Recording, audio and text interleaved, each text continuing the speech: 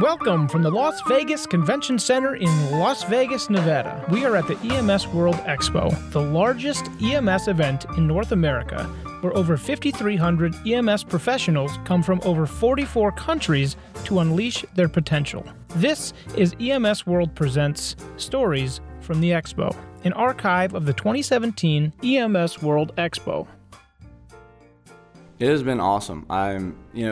Besides the fact that we're in Las Vegas, it's just that there's all this equipment I'm looking around here in the exhibit hall is just outstanding. It is I'm beyond belief. I think I saw something that looked like a freaking time capsule that was just blew me away, that they're trying to keep patients in for isolation purposes. And then just the new stretchers, stuff like that. And also just the people around here. Like there's so many intelligent people that can give you feedback, that can tell you of their experiences, that it's just such a big learning experience. Like, whenever I got done with my presentation, this doctor came over and gave me ideas about it that were just phenomenal, that I literally didn't even think of it.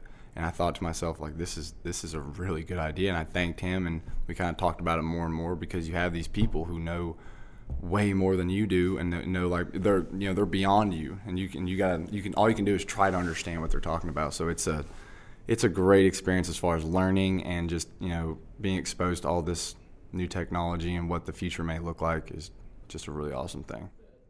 So I'm Justin Saunders. I'm a student at Western Carolina University studying to be a paramedic. We have a research class that we have for school, and a part of that research class, we have an opportunity to submit an abstract for research. We submit it, and then if it's chosen, then we come to EMS World, and then we get to do an oral presentation. And basically, it's just a predictive model for comparing cardiac arrest, like ROSC rates. And if you don't know what ROSC is, it's pretty much resuscitation. After someone's heart stops, we work on them just to get a pulse back.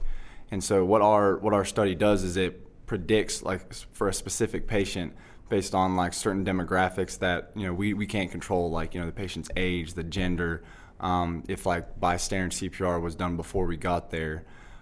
Those kinds of variables are put into a logistic regression analysis. And it basically just spits out a number that allows us to know what the probability of ROSC is going to be for that specific patient. And the whole point of it is to find a way to evaluate our performance. So because we don't want to compare ourselves to other agencies, you know what I mean? Because we have different patient populations per agency. So it's kind of a way to kind of fairly say who's doing better at their agency, per month. So I'll give an example. So like you may have an agency and you have a chart, and what you want to do is you kind of see where you should be at as far as, so like for a patient they have a 62% chance of getting ROSC back. Okay, you come and work on that patient. Your agency comes and works on that patient, and so since it's 62%, it's over 50%. So we expect them to get ROSC back, like a pulse back.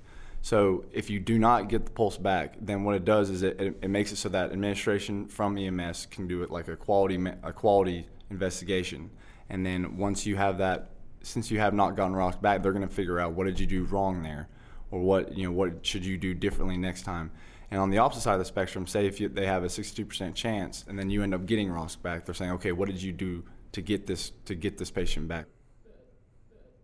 So right now, it's really early in the process, because this is kind of because we did like an accuracy. We kind of checked our accuracy of the model by using a development set and then through a validation set. And so the accuracy was on a ROC curve is what we saw, and it was 0.7% accurate. Okay. Yeah, and so but right now the problem is that we're limited to a study within North Carolina. So like how well North Carolina's current practice, we can't say that that's the optimal practice. You know what I mean? We can't say this is the best way to approach this predictive model, because this is how you're supposed to do it, this is how you're not supposed to do it. If we had like a national data set, then we'd be able to kind of look at, then that's when we could start maybe comparing agencies of who's doing optimal care, because their ROSC rates are way better than everybody else in the whole country. And we also don't have certain covariates in there, like comorbidities is one, like medications or like any kind of pre-existing heart condition, something like that. We don't have that included. And we also like bystander AED, that's another one. Things like that is stuff we want to include into the next model.